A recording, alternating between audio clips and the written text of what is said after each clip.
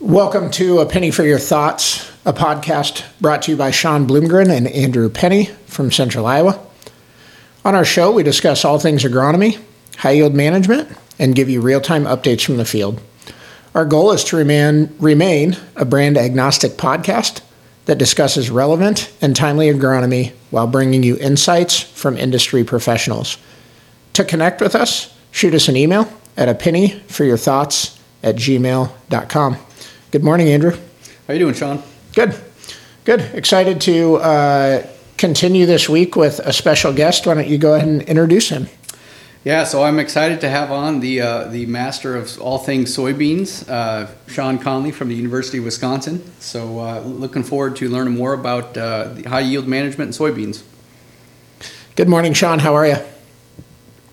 Great. Good morning, Shawn and Andrew. I'm happy to be here, and I don't know if I'd really classify myself as any type of soybean guru, but I'll answer what I know, and if I don't know, I'll let you all know that too. Well, give us your background. Tell us how you ended up in the role you're in, and maybe a little bit about your passion for soybeans. Sure. Yeah. So, believe it or not, I'm from Wisconsin. I grew up in a dairy farm. Who would ever guess that one? I milked cows till I was 18 years old and went to UW Madison. Started out as vet school, but I did not study very much my freshman year. So those straight C's would not have gotten me into vet school that I got. So then I kind of floated around, took a semester off, and it was a sales internship. And I quickly learned I do not want to be a salesman or a salesperson. So that brought me back into agronomy and into science. So that's kind of how I got into agronomy. And then I started at the University of Missouri for 3 years. I went to Purdue for 3 years. And then 15 years ago, I came back to UW Madison, and I've been here since. Awesome. Nice. So you get your graduate degree at Purdue? No, my running joke is I should have been a corn breeder. I'm so inbred. I did all my degrees here at Madison. So. Hey, you and me, that's my exact joke. I got all my degrees at Iowa State too, and that's the first thing I tell people. I'm super inbred. What's the Tommy Boy line? Lots of people go to school for 7 years, right? Yeah, they're called doctors. Yeah, they're called doctors. I went to my 10-year high school graduation and never had a job. And so all my friends at high school at 10 year like, are you still in school? Yes, I am. So I understand. Yeah, don't call it a comeback. We start, Shawn, we start our shows when we have a guest. And before we talk about kind of your area of expertise with soybeans, share with us, what are you excited about in agriculture right now? So what I'm really passionate about right now is taking a big data approach to be able to answer applied questions to farmers. We're all generating data, industry, academia, but we're really trying to be able to develop precision placement of inputs, and we just don't have the capacity, industry or academia, to put out thousands of plots over every soil condition, every environmental condition.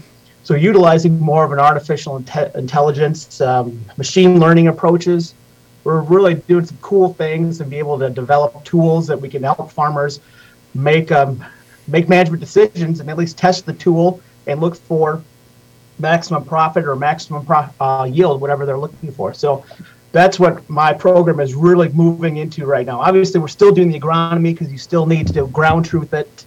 But this methodology allows me then to run millions of scenarios, test interactions, and then I take these interactions and I actually put them back out in the field to make sure the algorithms work. So that's pretty cool. That's what I'm really passionate about doing right now. Are you collecting then? Do you have growers participating in kind of, I guess, like a co-op mentality of handing over their data and saying you can use this data set to feed your algorithm and doing that across broad acres? Sure. So I'll kind of give you how I got here real quickly, if you guys don't mind. Yeah, so, I love it. So about 8 years ago, we got funding through the North Central Soybean Research Program to do what we called at that point benchmarking. Mm-hmm. So we had this tool that we were able to go out and collect survey data from farmers. So over that 3-year time frame, we collected survey data from over 8,000 farm fields and over 600,000 acres of data. From then, we kind of started building our algorithms. And then what we did from there is then we ran scenarios. And then we took these scenarios and did large on-farm plots to test these scenarios across the North Central region, which is basically from North Dakota to Pennsylvania, from Michigan to Kansas. So it's roughly 85% of all U.S. soybean production is in this area. And we went on farm and we asked the farmers to do what they normally did. And then we gave them an improved scenario that they tested in large strips on their farm. And over those 3 years, we averaged roughly anywhere from a 3.5 to a 6 bushel yield increase, and averaged anywhere from $35 to $50 per acre profit from implementing our improved system over what they were typically doing on that farm, which was really cool. Farmers really dug that. Yeah. Now what we're doing is the next step, again, continued funding through the North Central Soybean Research Program, so I want to give them credit for funding this work, is Absolutely. Now we're doing this data-driven project, but we're going out, we're collecting the survey data, but it's now in an app now, so it's super easy. Farmers can either upload average yield, or we built an R program that we can go and clean their yield monitor data really quick, so we can batch clean yield monitor data. So we improved on that process. And then we're scouting. So in Wisconsin alone, we're scouting over 2,500 acres. We're implementing into this other app that we built. So that we're putting all these layers in, soils data, environmental data, satellite data. So then we're just building this tool, like you had indicated earlier, that we're able to, again, hopefully once we build this, and farmers can run these scenarios or counterfactuals, if you will, drop a pin in their field. They put in what management practices they're willing to change, because maybe they have one planter, so they're not going to change row spacing, but they're willing to variable rate seed, or they're willing to use a foliar fungicide, whatever.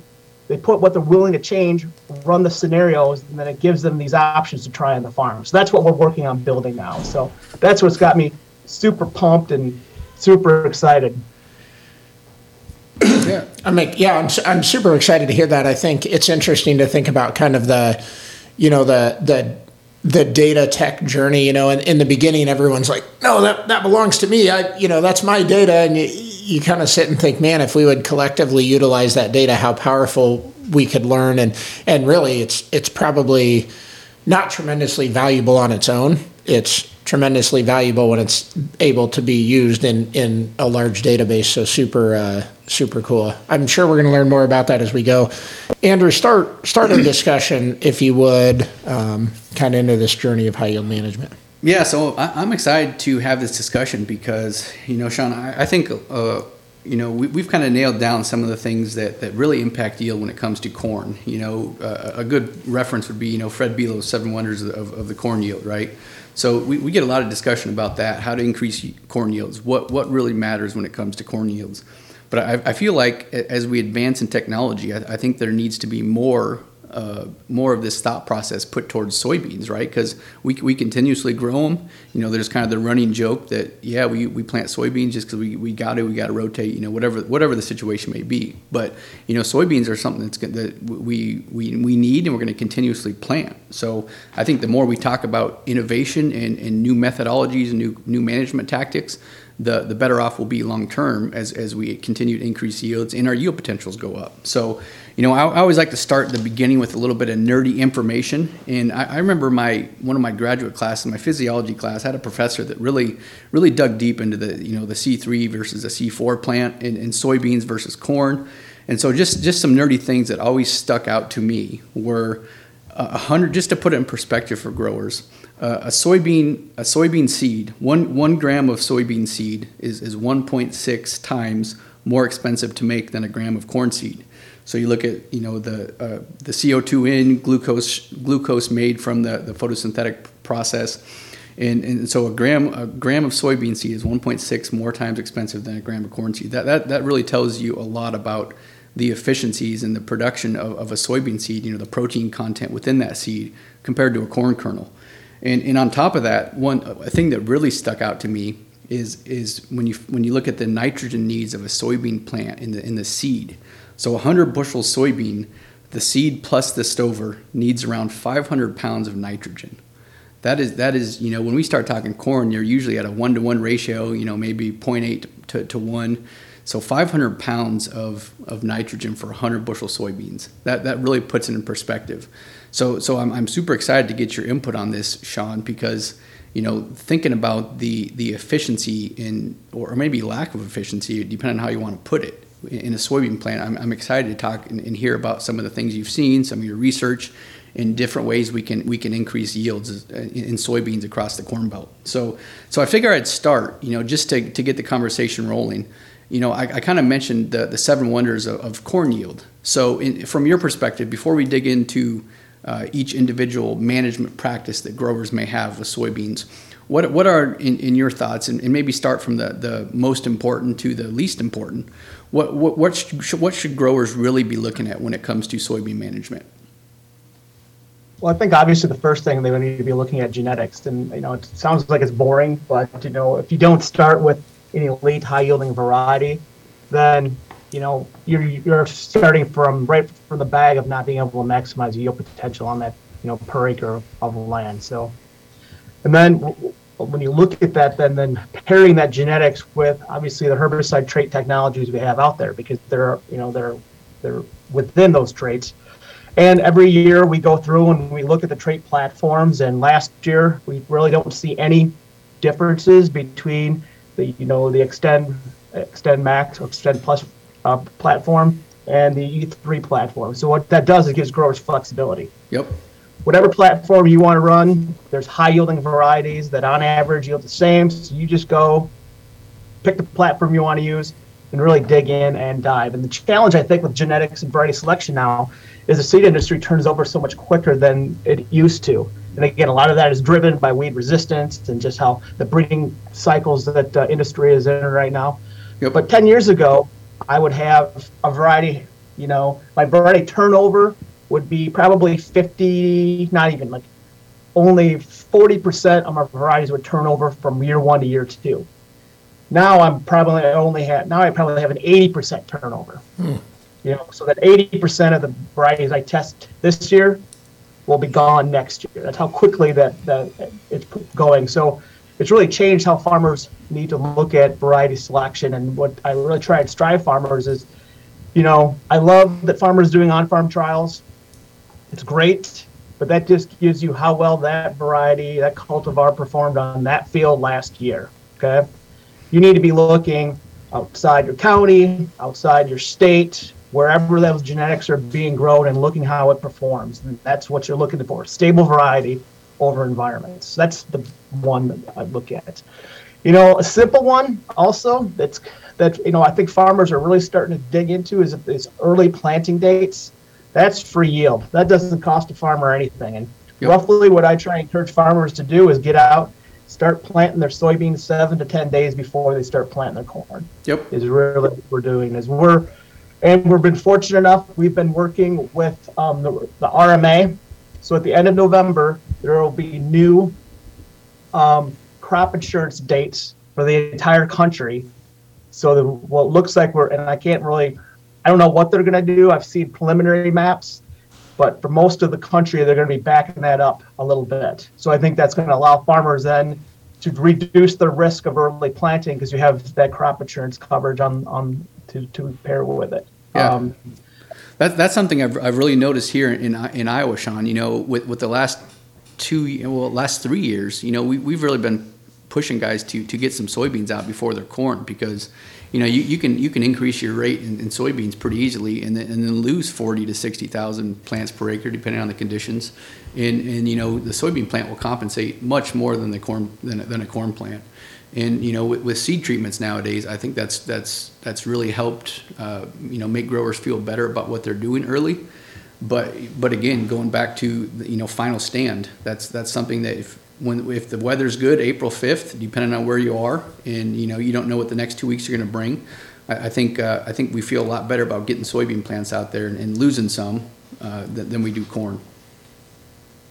Yeah, the cost of today's varieties versus varieties 30 years ago is the yield penalty for a reduced stand is half of what it used to be. So when farmers are out there planting early, I tell them don't touch that stand unless it's under 50,000 plants per acre. It's not economical to do anything. That's, at that point, you really need to focus on getting a residual herbicide in there to control water hemp, because it's going to take another week to 10 days for that 50,000 plants to canopy, but they will canopy. Yep. We've done some time-lapse photos and kind of shown that. And what breeders unintendedly have done is they put 3 times the yield on those branches that used to be there. So that's why that yield penalty is cut in half. There's so much more yield put on those branches than there were 30 years ago. It's pretty incredible that most people balk when I say that 50,000. But I've got farmers that they'll try it and I'll leave a pass. I'll leave one pass and I'll test it, and more times than not, I'm right. And I like to say I'm right. Well, it's funny. I'm the salesman in the room, right? And I every year I'm given a bigger and bigger goal, and every year the university and my agronomist tells my farmers to cut their rates. You guys aren't exactly my best friends here, but it's interesting because we continually do it.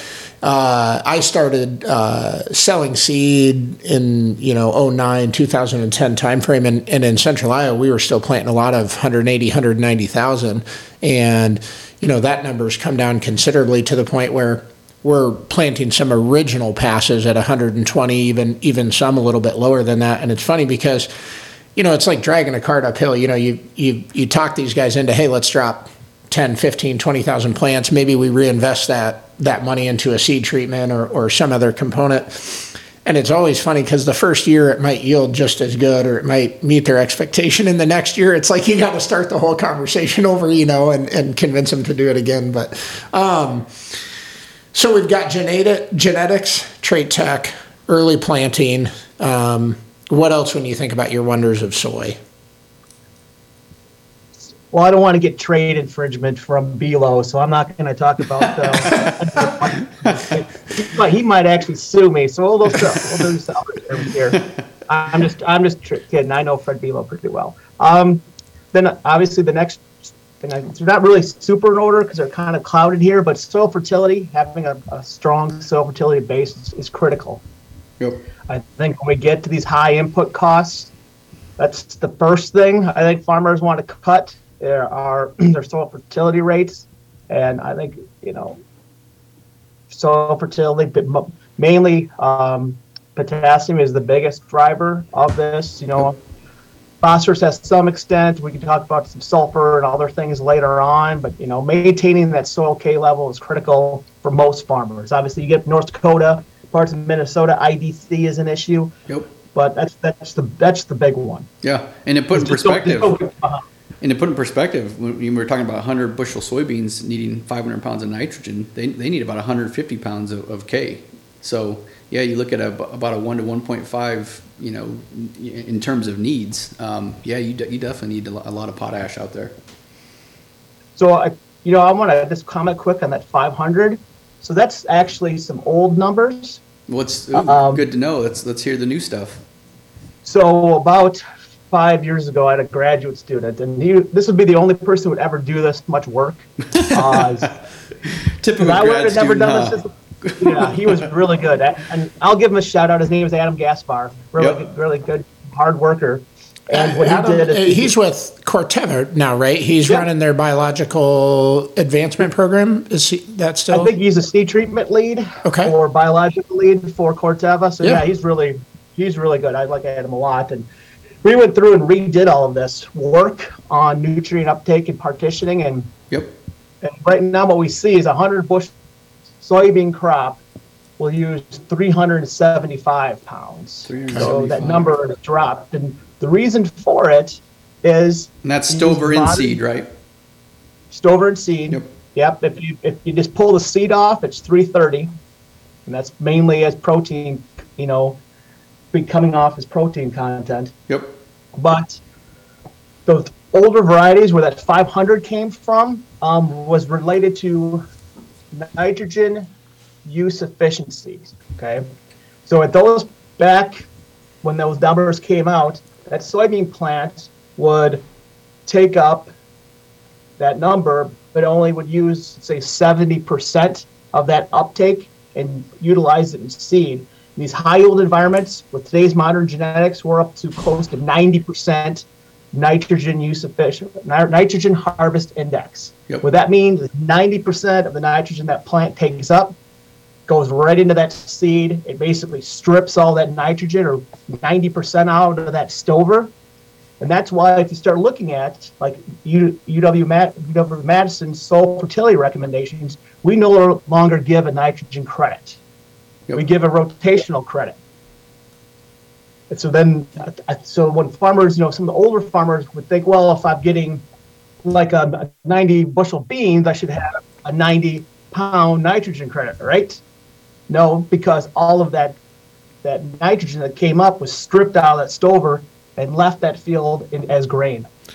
So I'm really glad you went there, because it feels like that's something that gets mentioned all the time, right? Is what should we assume for a credit? So this is getting probably to the backside of the conversation, just around practical application of the knowledge.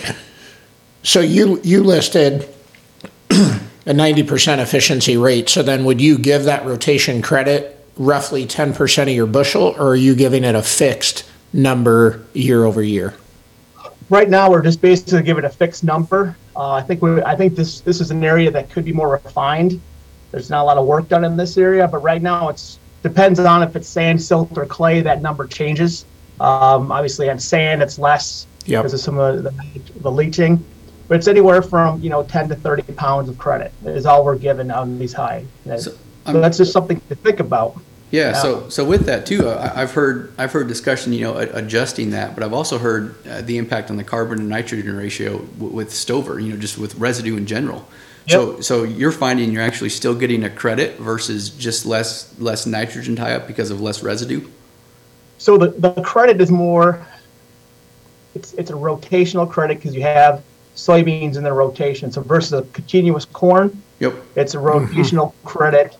So because you're reducing the disease background. So it's not really a nitrogen credit. We don't even think of it as a nitrogen credit. We just think of it as the bump you get when you put soybeans in the rotation versus continuous corn. Yeah. That's the way we think. Less need essentially at the end of the day, right? Yep. Yeah. More yield correlative than physiology related. Well, so as we dig into some of this discussion, we're kind of talking about nitrogen right now. We get a lot of guys that feel like they're plateaued or stuck in this 60 to 75 bushel range. Here in Iowa, depending on where you go, central Iowa especially, if you're rotating, you're kind of stuck in that 55 bushel. If you're in, towards the east and the west, a little bit hillier, more roll, better drainage, it's pretty consistent to get 65 to 70 bushel beans on rotated ground. And, to up that, obviously continuous corn, 4 to 5 year continuous corn, we see higher yields. But guys still feel like they're plateaued. Have you done research to look at if and when there is a response to a later nitrogen application to surpass that plateau guys kind of feel like they're stuck at? Yeah, it's a good question. So we're have a project going, like some historical work we've done first, and an ongoing project. So historically, we went through and gleaned the literature, and we came up with I can't remember the number, let's say 225 experiments related to adding nitrogen to soybeans. All right, so we did kind of a synthesis analysis, and we found that the addition of nitrogen to soybeans only accounts for 1% of the yield variability. In English, what does that mean? I tell farmers, if you figure out the other 99% of yield variability, then you can start playing with nitrogen. So what we found is where we most consistent response to adding nitrogen is in irrigated systems where you have a high planting, like you've increased your seeding rate. So you're dropping 180,000 seeds per acre in an irrigated system. That's where we saw the most consistent response, and it was economical to adding nitrogen into the system. Now, go ahead if you want to ask. No, go ahead. Sorry. So now what we're doing is we have a big multi-state project in Ignacio Ciampaniti. I just butchered his name. He's from K-State. Yep, heard. Yep. He is, what we're doing is we're looking at the role of biological end fixation in today's modern genetics, and can BNF meet the needs of today's modern genetics and yield potential, or do we need to add additional sulfur or nitrogen into that system? So that's what we're really focusing in now, is just looking at when we get these 90 bushel beans, can biological end fixation coupled with what's going on with the soil's natural release of nitrogen, mineralization, can that meet those needs? Or what we're really trying to do is model when and where we need to add additional N. That's the role of this. So I'll just say we're ongoing to try and make it more site and environmental specific. Well, so let's kind of, so nitrogen and fertility in soybeans, you got 88 million acres of soybeans, and we have trendline yields. If you were going to talk to the average grower and say, focus first on X, what would you have them focus first on? So we obviously talked about genetics. Let's assume we're buying good genetics. We talked about, a parity level in these trait techs. So set the chem battle aside after planting date, because that's a comfort level thing. So when we get into that soil fertility conversation, or maybe include any one of 1, 2, 3, or 4, but if you were to say, I'm the average guy, I feel like I'm just hitting trendline yields, how do I improve my yield today? I would say really focus on that soil fertility.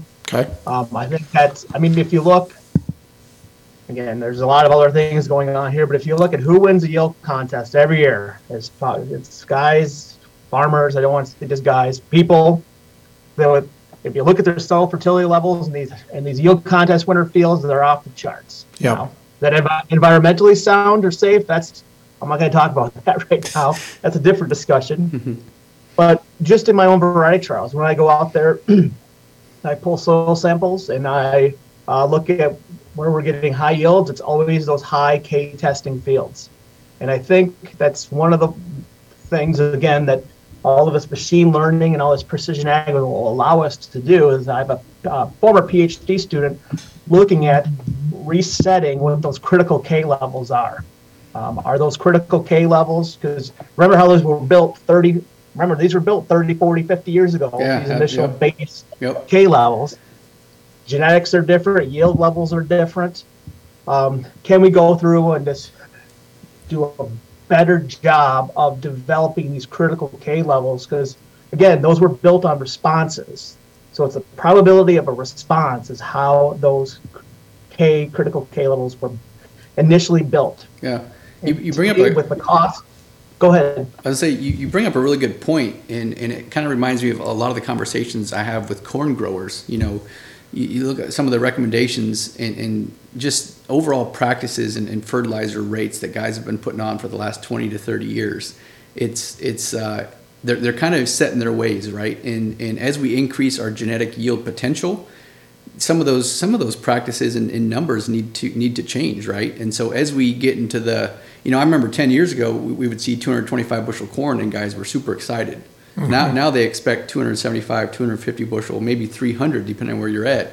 And when I look at soil analysis in yields, when you make that jump from 225 to 275 bushel, there's some differences in some micros and other macros start to jump out a little bit more. So as you talk about increasing the potash needs in higher yielding soybeans, do any other micro or macronutrients stick out to you as far as being a limiting factor? Yeah, I think if the next shoe to drop, if I had to guess, would be sulfur. I think that's one area that we just finished a big sulfur study, and it's, we're still, you look at the sulfur deposition map, and you can get access to that. There are still regions in the United States where we're still getting enough sulfur deposition to supply needs. However, there are other areas of the United States that aren't. And then you stick living in Wisconsin, where you're pulling off alfalfa, 40 tons of corn silage a year. We're just having so much removal, and obviously we're putting manure back on that ground, so we're having some addition of manure. But I think it's just critical to pay attention, and also these soil fertility tests for a lot of these micros and these secondaries are not the most accurate. I think we don't. That's kind of one of those things we don't talk about. Yep. They're not super accurate, depending on which soil, what soil fertility test you're doing. And then on the whole micro end, it's all dependent on the calibration for when those tissue samples are taken. And what I mean by that is, like, if you look at the UW recommendations, all the tissue sufficiency levels are based on pulling leaf tissues or the trifoliates at R1 soybean. Okay, so that's a key thing the farmers need to understand is which lab are they sending their tissue samples to, and do they have calibrations for R3 soybeans? Because at R1 soybeans, that soybean plant is only taking up 10% of its biomass. Okay? Yeah. So you start going into R3 soybeans or pulling tissue samples at R5, you've got 80, 90% of the biomass. You have a dilution effect.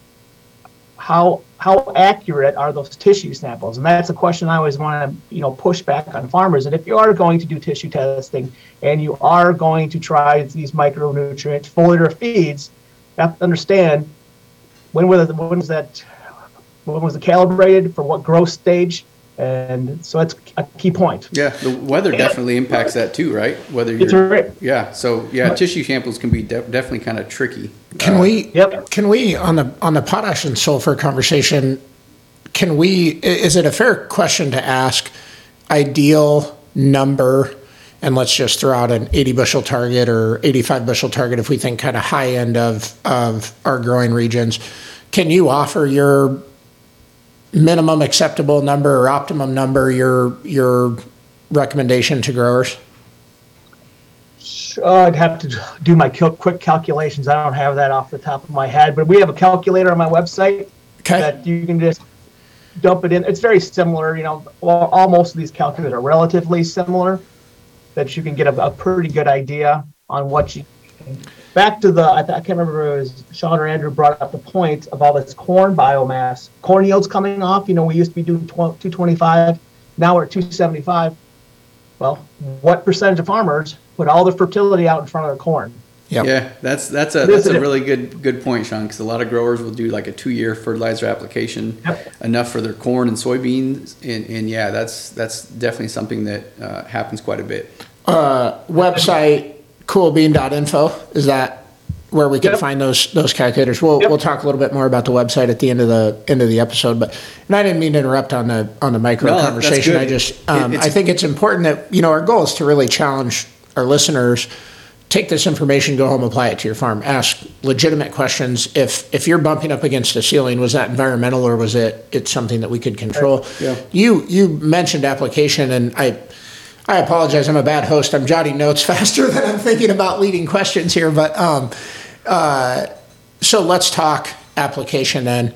And Andrew just mentioned a lot of times we spread fertilizer once for 2 years. Give me your thoughts on that. If I said I want to take soybean yields really seriously, give me your thoughts on kind of timing of application of potash and sulfur. Sure. So I think obviously it depends on the form and its availability. I understand in Wisconsin it's probably 50-50. Half the farmers put it all out in front of corn and half of them split it. Yep.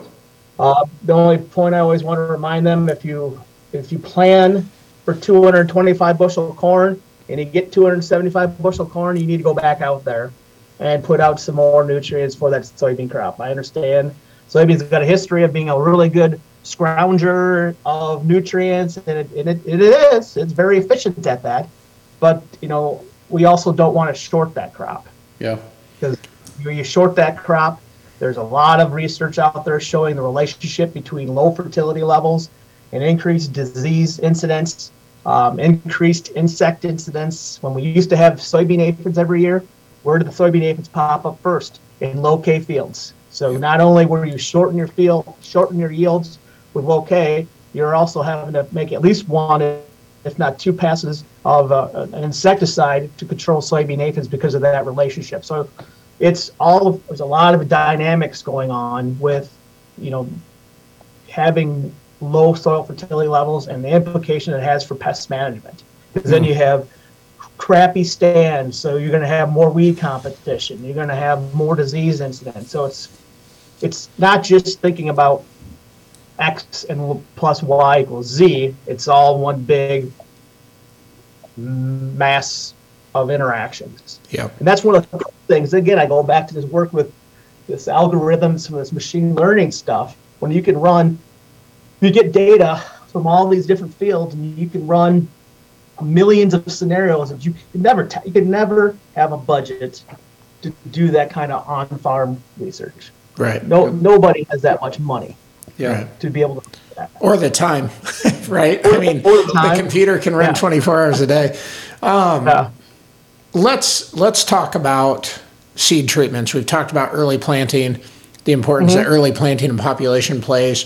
So I guess I don't even know if I have a question. If I say seed treatments to Shawn Conley, what's your response? Give us your 30,000-foot view on seed treatments.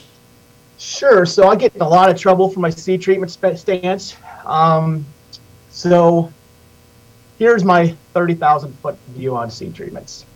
If you are planting early, I think a seed, a fungicide seed treatment makes sense, because that seed is going to be sitting in the soil, depending on the soil temperature, for 14 to 25, 28 days. And it's just going to have these pathogens just working on it, because it's just not going to pop.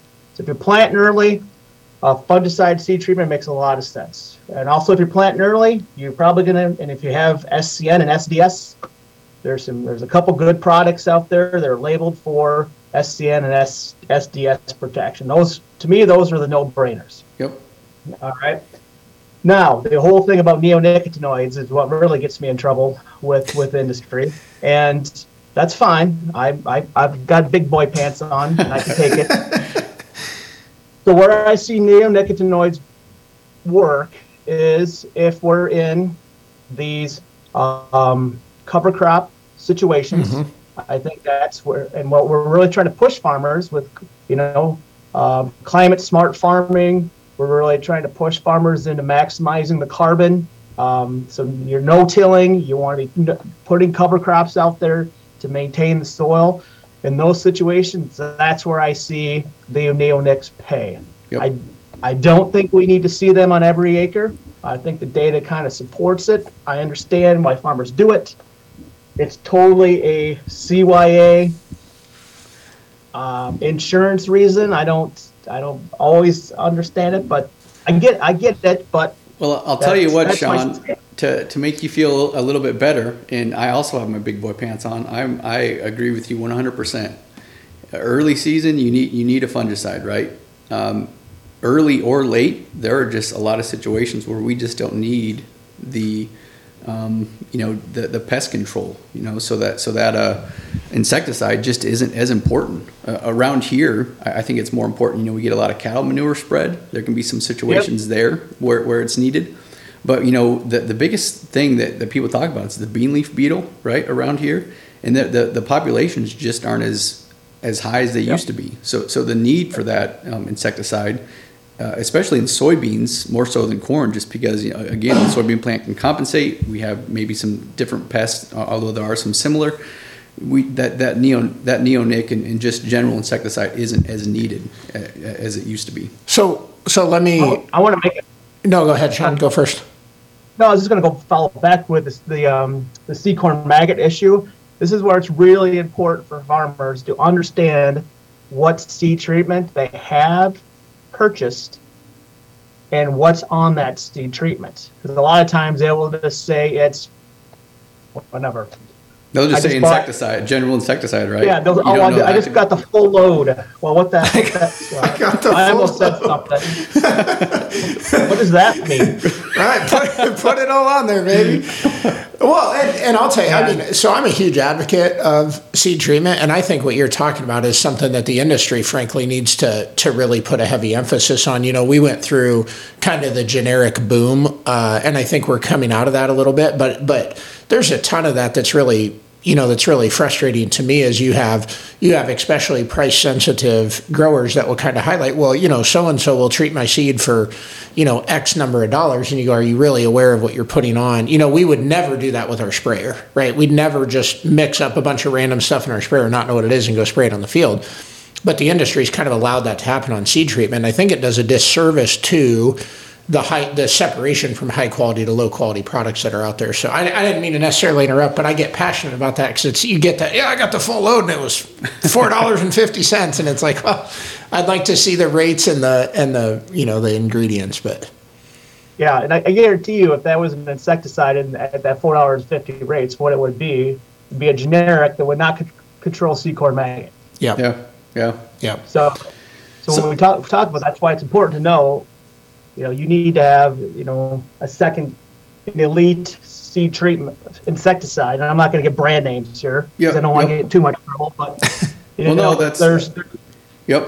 totally agree with you. Use thianidin or thiamethoxam if you're going after seed corn maggot. One of those two. Yeah. So when you talk about those two active ingredients, this is probably a really unfair question because it's too complicated. Yeah, I was going to ask, percent of time that those are relevant, but that's probably almost impossible because that's going to get down to a farm practice level, kind of like you said, cover cropping and manure and other challenges. We saw some seed corn maggot last year on some particular fields. It was just devastating. I'm still not sure it warranted a blanket dimethoxin on every acre, but certainly when they come in, it's significant. So yeah. So as we continue to talk about seed treatment, Shawn, soybean inoculants has been a pretty heavy conversation, especially with some of the growers I deal with. And, I think looking at, I remember 10, 15 years ago, the cost of soybean inoculant was, you were $10 to $15 per acre. Now you can get it for $4 to $5. And I think with the environmental conditions, you look at the survival rate of that bacteria in the soil. I think, the price factor, but also the environmental factor, drought, saturated soils impact that population. What's your thoughts on soybean inoculants?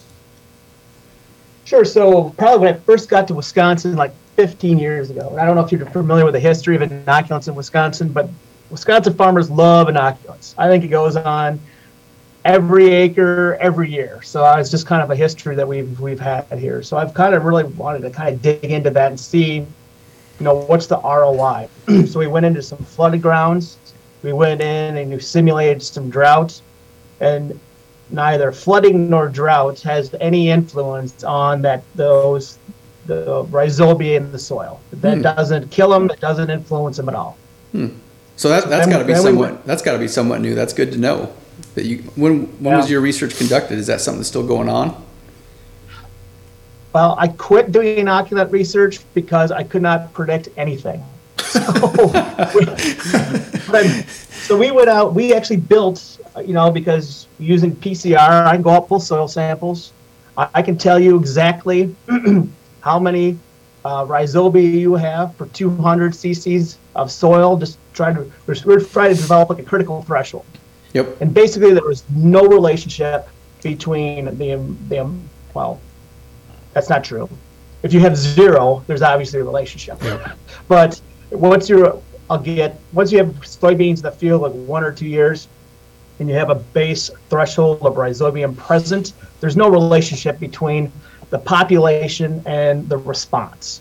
So unlike neonicotinoids, where there are some challenges that in the marketplace, and I'll steal this from Seth Nave. I like to give him credit where credit is due. He goes, "What is the Hippocratic oath for a doctor?" First, do no harm. Do no harm. Yep. First, do no harm. Rhizobia, inoculants do no harm. There's never seen them have water quality issues. You had indicated they're relatively expensive. I don't have a problem if farmers want to do it on every acre if a farmer doesn't want to do it. But if you're going into a field that's never seen soybeans, and I know there are not many, but a few of those, or if you're going into a field that has, hasn't seen soybeans for 5 years, 8 years because of continuous corn, you have to go through, and I know farmers hate this, you need to go back and use the old-fashioned peat-based inoculant. You want to do like a seed treatment, coating, that's fine, but you got to use the peat-based because they're by far more effective. And it sucks. Farmers don't want to do it because you're going to get all black and dirty and it slows you down. But you got to do it. Otherwise, you're going to have a failure. So we learned. So I guess I learned. I was stuck in the old way of learning that the drought in saturated soils impacted that population. That's good to learn that. But you still find it beneficial if you've been continuous corn for 5 years or above, and that's as long as you use this peat-based inoculant. That's where you're seeing the increase in ROI or just because of all the seed treatments because if you're putting a live bacteria. On a seed that's coated with a seed treatment. Obviously, there's been a lot of work looking at efficacy and how long they will survive. It's just the rhizobia live a lot longer on that peat, and so that's automatic. And farmers, whenever they don't do it, they see a product fit. I shouldn't say always because that gets you in trouble when you say always. But generally, when I see problems surrounding this, it's because they did not have that peat-based inoculant in addition to whatever brand you want to put on the seed. Yeah, that's good to know. Good to know. Let's talk. We got to be conscientious of time here. We talked a little bit about rate, but let's talk about three things, and I don't think we have to take a long time talking about them. So, recommended rate range, variable rate, and then finish on row spacing. Awesome. Yeah. I can say this. I can say this in 30 seconds or less. Perfect. Okay? For soybean seeding rate, buy a bag an acre. A bag an acre. On your good dirt, drop 120. On the headlands and your lower marginal parts of the field, drop 160 to 170. Soybean seeding rate is the exact opposite of corn. Okay, good. Hey, I like this guy. This is the first guy that's ever encouraged the number to go up, at least on some part of the field. I appreciate that. Thank you, Shawn. Well, yeah, I mean, so what do you see? Comes down to that's good. The marginal go ahead. Oh, sorry. No, I was going to say that's perfect information. We want higher soybean rates on the bad ground. So I was going to ask what you're seeing that leads you to show that or to see that.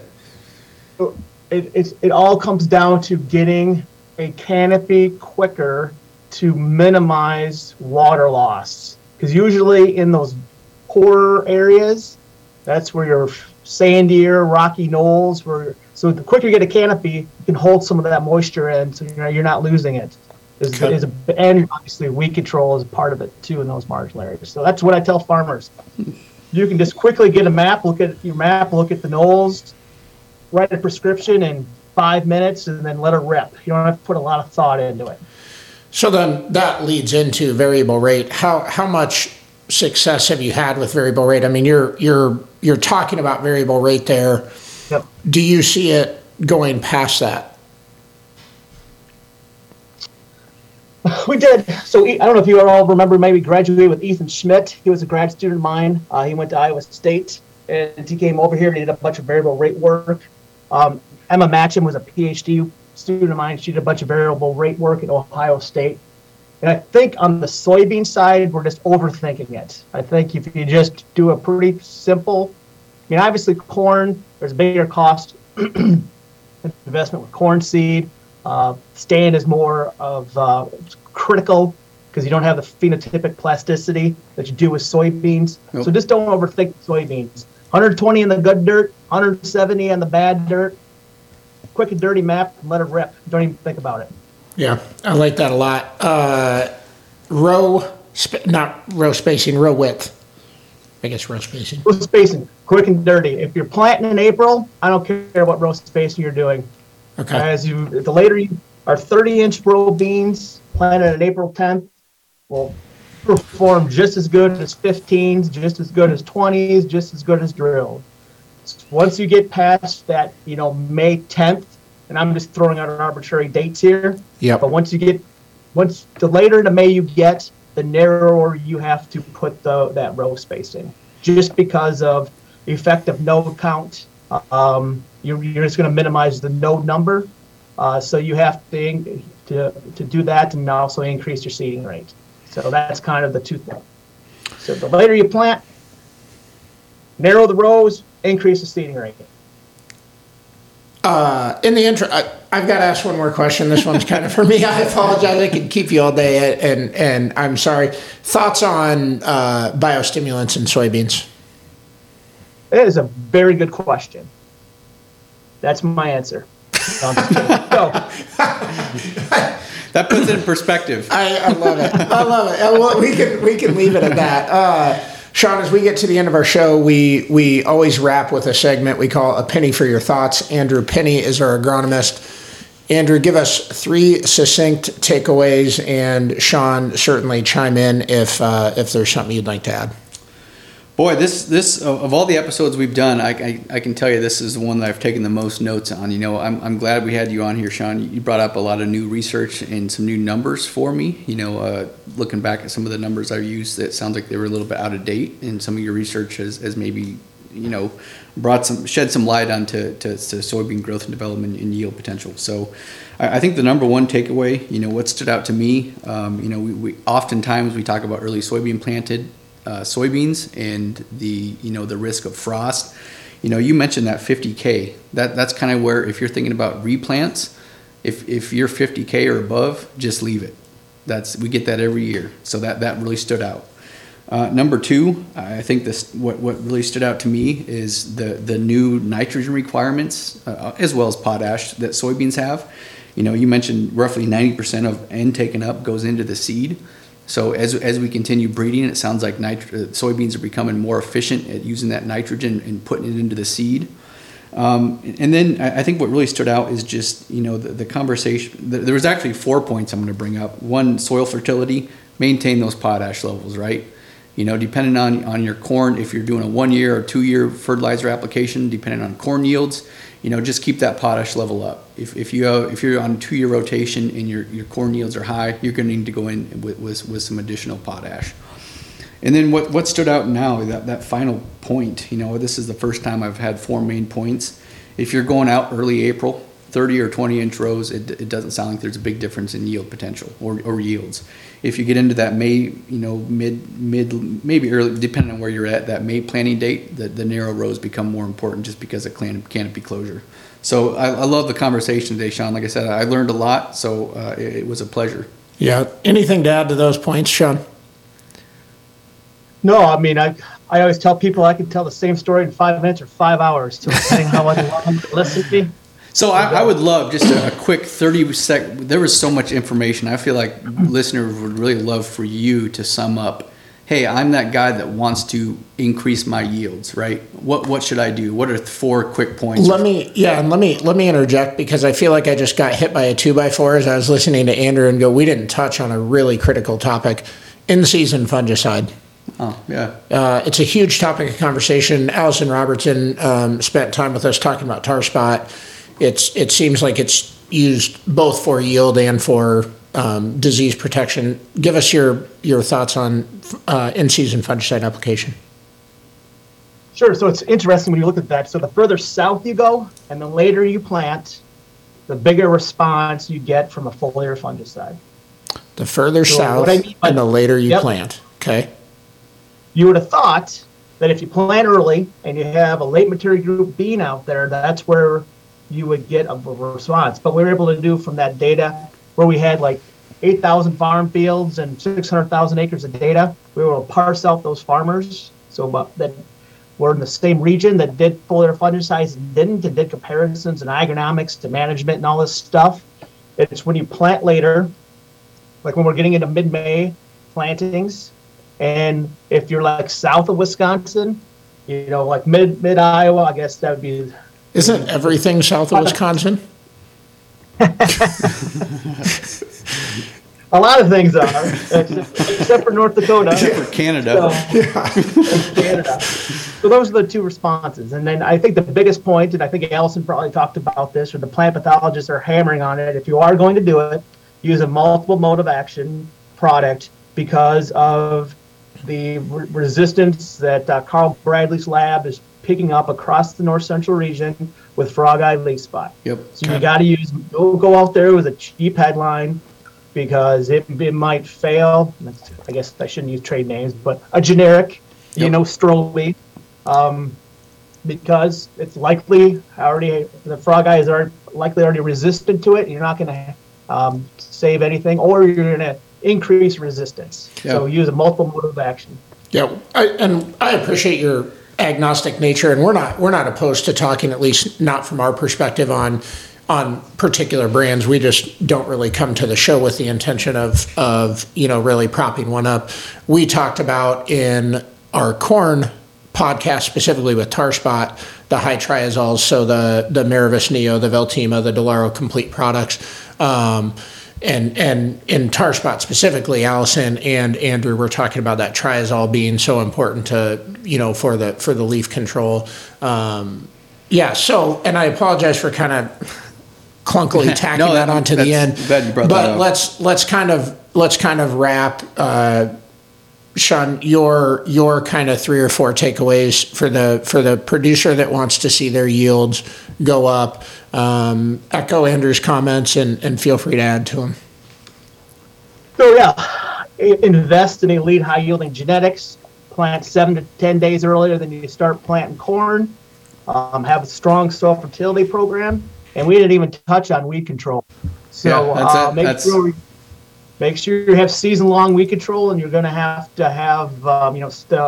start clean, stay clean. I know that's somebody's mantra, but you got to do that.